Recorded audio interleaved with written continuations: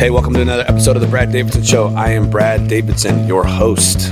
Today, I just want to talk a little bit about experience I've had, some thoughts I've had around training and some of the important variables around training to actually get what you're looking for. It was pretty cool today. One of our members at the weight room sent us a message that she had been following our program and has lost over 30 pounds. She's killing it. And the thing that I love about this woman and how she's going about it is she's actually following our advice. As a strength coach, there's a lot of things we think about when we're writing programs. And she has diligently followed the program and is absolutely killing it. I'm super proud of her. And I want to share with you some of the reasons why I've seen her get such great results. And first and foremost, as a strength coach, when you're writing a program, you're thinking a lot about your client's lifestyle, what's going on in their life. You take in a lot of variables. You don't just throw something together, I'm going to crush this person. In all honesty, it's really, really easy to crush someone in the weight room. It's probably the easiest thing to do. It doesn't take any skill set, doesn't take any knowledge to make a workout really hard. Actually, most people could probably do it if they sat down and took 10 minutes to lay something out. It gets really, really hard to create a result for someone when they're looking for it because there's so many variables that affect it. Lifestyle variables, especially stress. That is probably the biggest variable we have to work around. The more stress someone is under, and I talk about this all the time, and the reason I keep talking about it is because people don't want to believe it, but it's just the truth. The more stress someone is under in life, the less likely they are to be able to handle lots of exercise. And when it comes to a good program, the program is limited to how well your client can recover from the workout. Let me say that again. Your workout is limited to how well you can recover from it. If you do not have the ability to recover from the workout you're putting the body under, you're only getting worse, you're not getting better. And stress is a key detriment to recovery. And then realistically, when I talk to people and ask people, like, what are your strategies for recovery? There are none. I use my Normatec boots. I do a cold plunge. Are you using those right? Most people aren't. Like, I love the cold plunge. I'll eventually have my buddy Josh on here to talk about a cold plunge I'm in love with.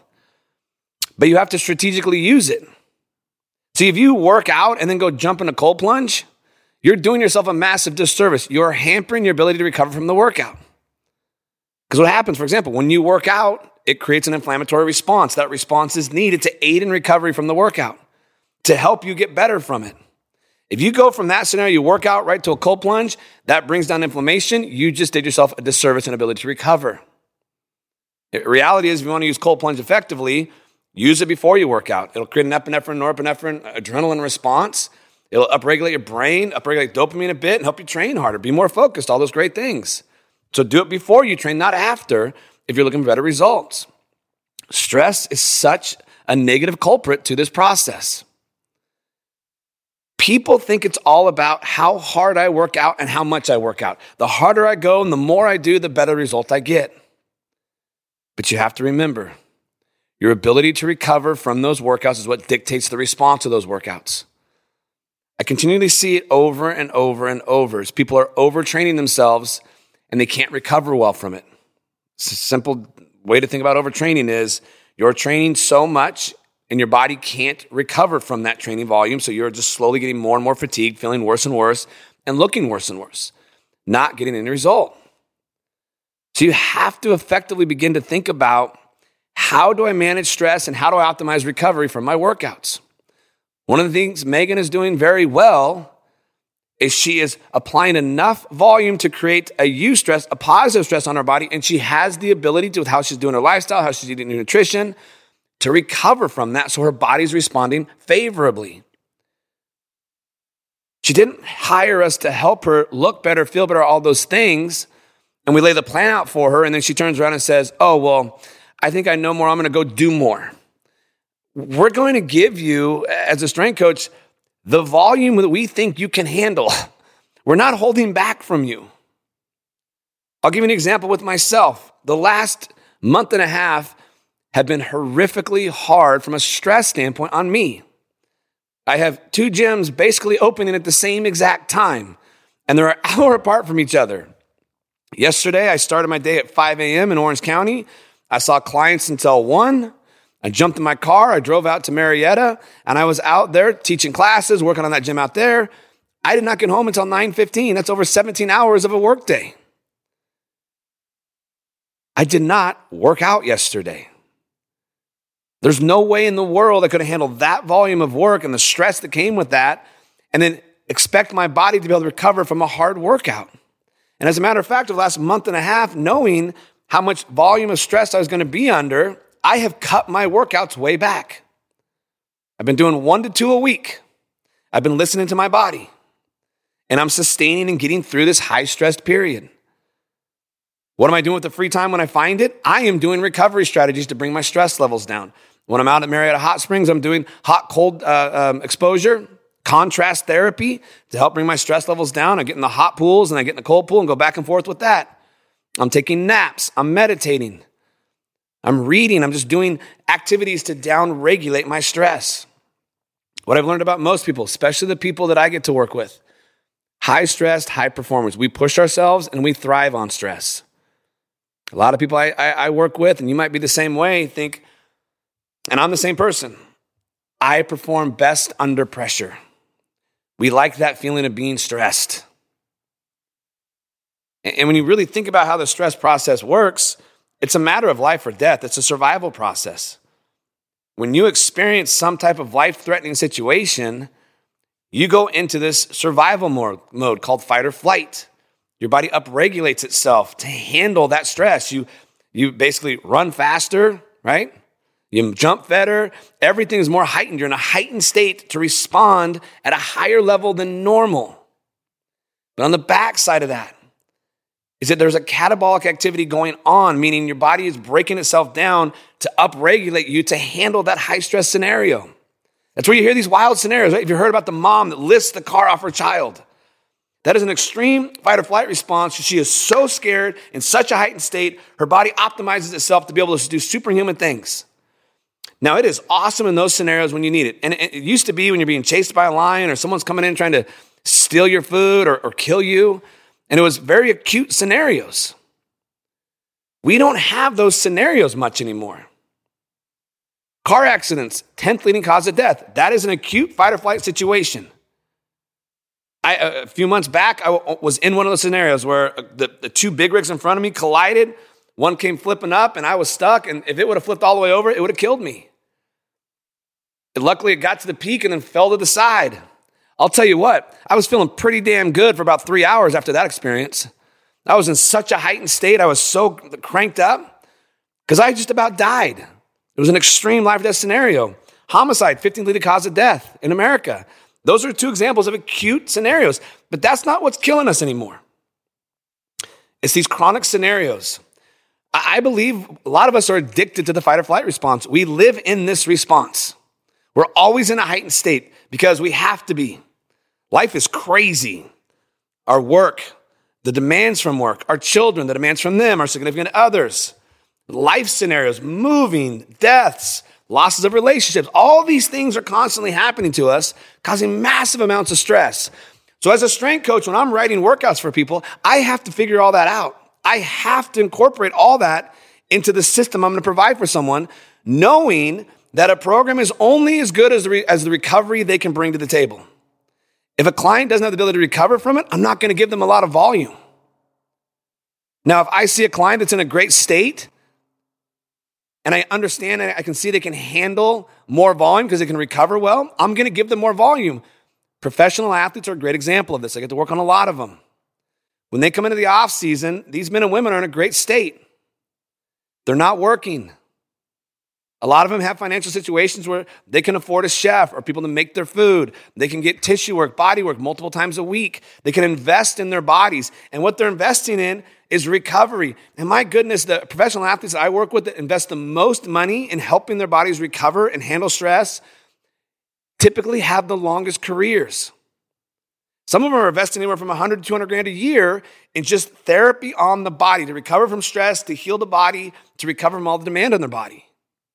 Those are the men and women that have the longest careers. So when those people come in the off season, I know that they're going to recover better than most because they have less stress and they have more opportunity and they're more educated on recovery. But here's the thing. When those people come in, guess how often I have them train? 4 times a week for 45 minutes. That's what I have found to be the optimal state of volume on a person that can recover well. If you're someone like me, high stress job, children, sports, right? It gets maddening. I can't handle 4 times a week at 45 minutes. On a good week, it's 3. When things are going well and I manage myself well, I respond really well to 3. The last month and a half, it's been 1 or 2.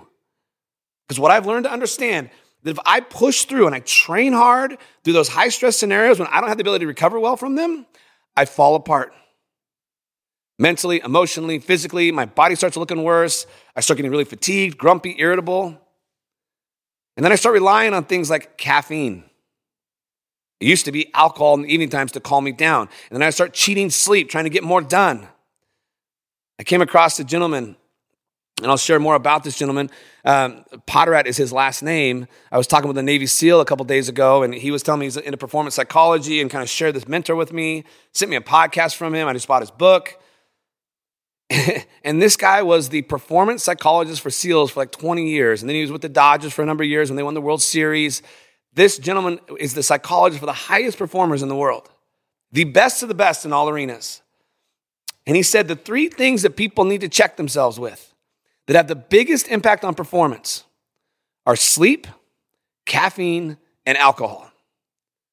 And what I noticed, and I'm sure if most of you look inside and start thinking, as I start getting really stressed, as I start pushing too hard, as I start trying to push the limits, as things start coming down on me, those are the 3 things that get all jacked up in your world. You're not sleeping as well, so you drink more caffeine during the day, and you're using alcohol at night to help you fall asleep. And your sleep's all disrupted from it. I'm telling you right now, focusing on recovery is the most important factor on getting results from your training. And then controlling the amount of volume you put on your body.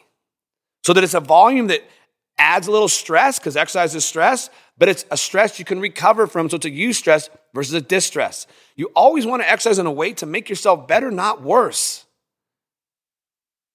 I'm not lying to you. They say I work out 3 times a week on a good week.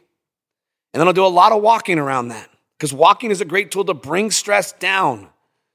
You should strategically start to build your life around reducing the exposure of exercise you're putting on your body, thinking that's the thing that's going to change you, and start learning how to recover.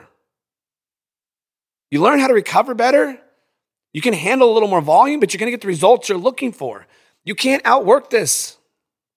You can't outwork it. I'm not lying to you. I tried. I've had multiple clients try. You will get to a point where you hit so much fatigue and metabolism crashes, you're miserable, you can't function. That's why I ended up writing the book, The Stark Naked 21-Day Metabolic Reset.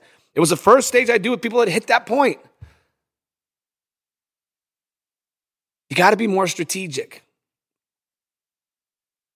Find experts. Listen to experts.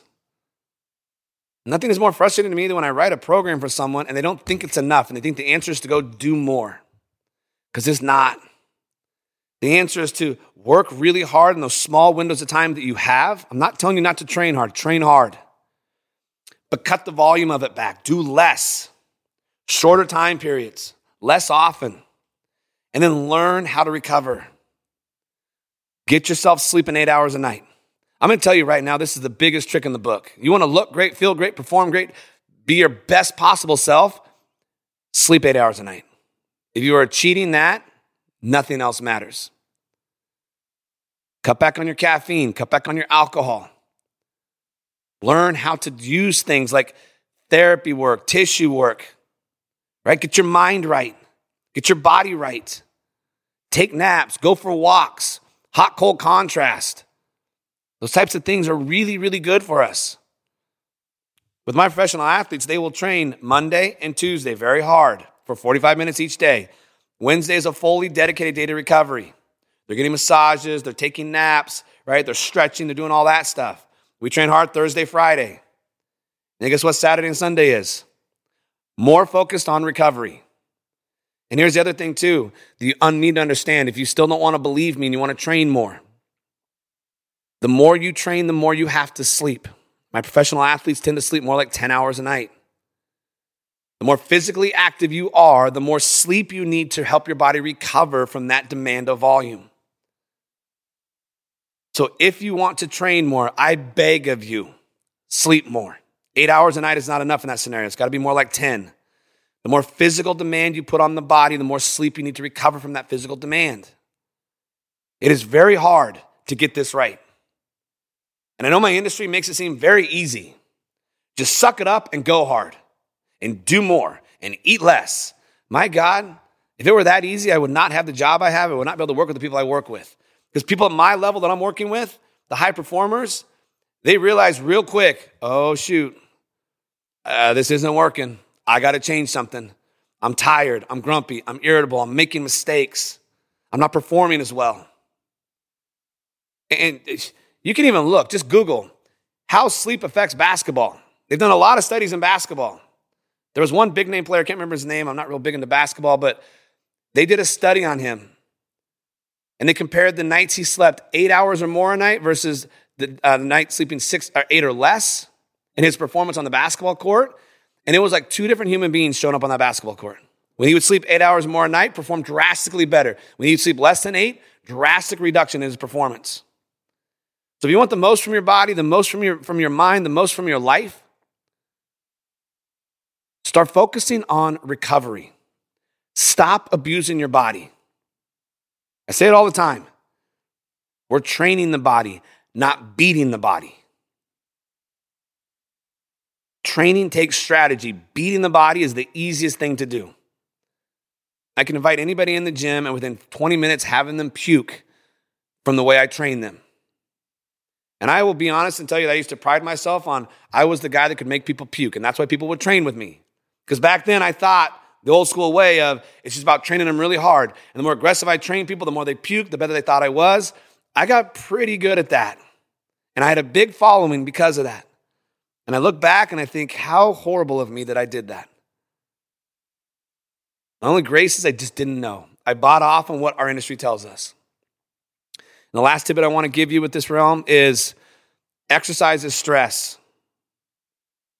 If you're going to apply the stress to your body, you have to allow it to go through an adaptation process to the stress if you want to acclimate it to get better at it. So you have to do the same program multiple weeks in a row for the full stress, fatigue, adaptation response to happen. 3 or 4 weeks is critical, doing the same workouts week to week over 3 to 4 weeks. The first week's going to stress the body. It's going to feel good. You're going to be heightened. The second week, you hit a fatigue state. And then the third week, you're going to super compensate from it. And then you're going to get the full benefit. It's going to go from being a distress to a eustress. And now we're in a sweet spot. And then you got to change it. If you keep going, you're going to a mundane state and you'll stop getting results.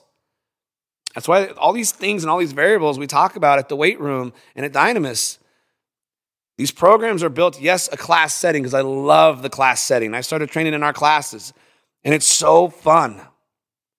Just the camaraderie, the energy, the hype, it's so beautiful. I love it. But I also know on the backside of this thing, behind closed doors, the crew, we are focused on creating the best possible strategies for you to get the results that you deserve. We're not back there thinking, oh, we want to half-ass it and only give you a little bit. And no, we want to give you the best of everything. That's why you'll see us jump in and do it with you. Because we not only buy into it, we not only coach it, but we believe in it so much, we do it. That's exactly how we train. I think we're one of the only organizations where our coaches teaching our classes are actually doing the workouts as well, because we believe in it, because we know strategically it's what's right. If you want to go become a big bodybuilder or a power lifter, you got to go train a different way. This stuff's not for you. But even in those realms, it's all about rest and recovery. It's all about managing stress, all those things to get the best response possible.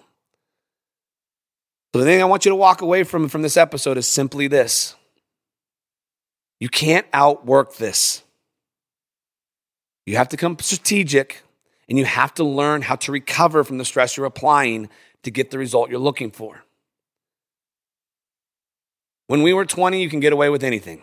My God, I could stay out drinking until 3 a.m, wake up at 6, work out, work all day, and my body wouldn't change. It would slowly get better. But I had a ton of hormones in reserve. I wish with all my heart I wouldn't have done that, because I believe in this saying, how you treat your body in your 20s is how you feel in your 40s. I don't feel so good. My joints hurt, all that stuff. So I still, like with I love getting young athletes because I teach them this early on. It's all they know. It's all they know. But as you get older with your training, this becomes even more detrimental because our hormone reserves are starting to lower. And over time, that just happens as part of aging. So our hormones start coming down as we get older. Stress becomes more and more of the enemy. So the older you get, the less volume you can handle, right? The more you need to focus on stress reduction and recovery to maintain the muscle mass, to maintain the body fat levels you want. It becomes way more about strategy than it becomes about effort at that point. It's all about managing what you got. And this body that we're given is incredible. I just beg of you, start to learn how to truly take care of it versus trying to abuse it and force it to change. Another thing I don't like, last thing, and I'll stop. This whole idea of bulking and cutting. When you bulk up, you allow body fat to accumulate, you start putting on more fat cells, and you try to go cut to get lean. That's a stressful process. I don't like that because what happens, it gets harder and harder to get lean over time. My suggestion and how I work with everyone I work with is get lean first. Because when you're lean, your hormones are going to be more optimal, your blood sugar is going to be more stable, all those things. You'll be more efficient with insulin. Get lean first, then put the muscle mass on. So I do with all my pro athletes. Anybody wants to put muscle mass on, that's how we do it. There is no bulking and cutting. It's get lean, then put the muscle mass on. And it's much easier to put muscle mass on when your body fat's down because you're not putting in a body fat that's able to refuel and feed the muscle for better growth. So stop bulking and cutting.